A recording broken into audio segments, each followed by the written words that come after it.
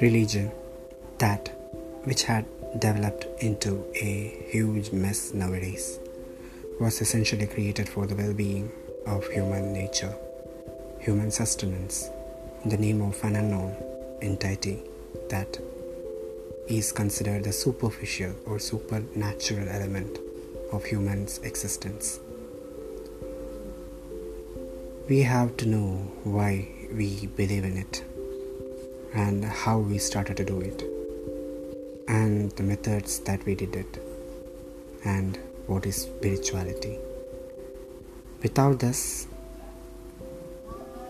the entire human things that we consider as ours will become something not ours.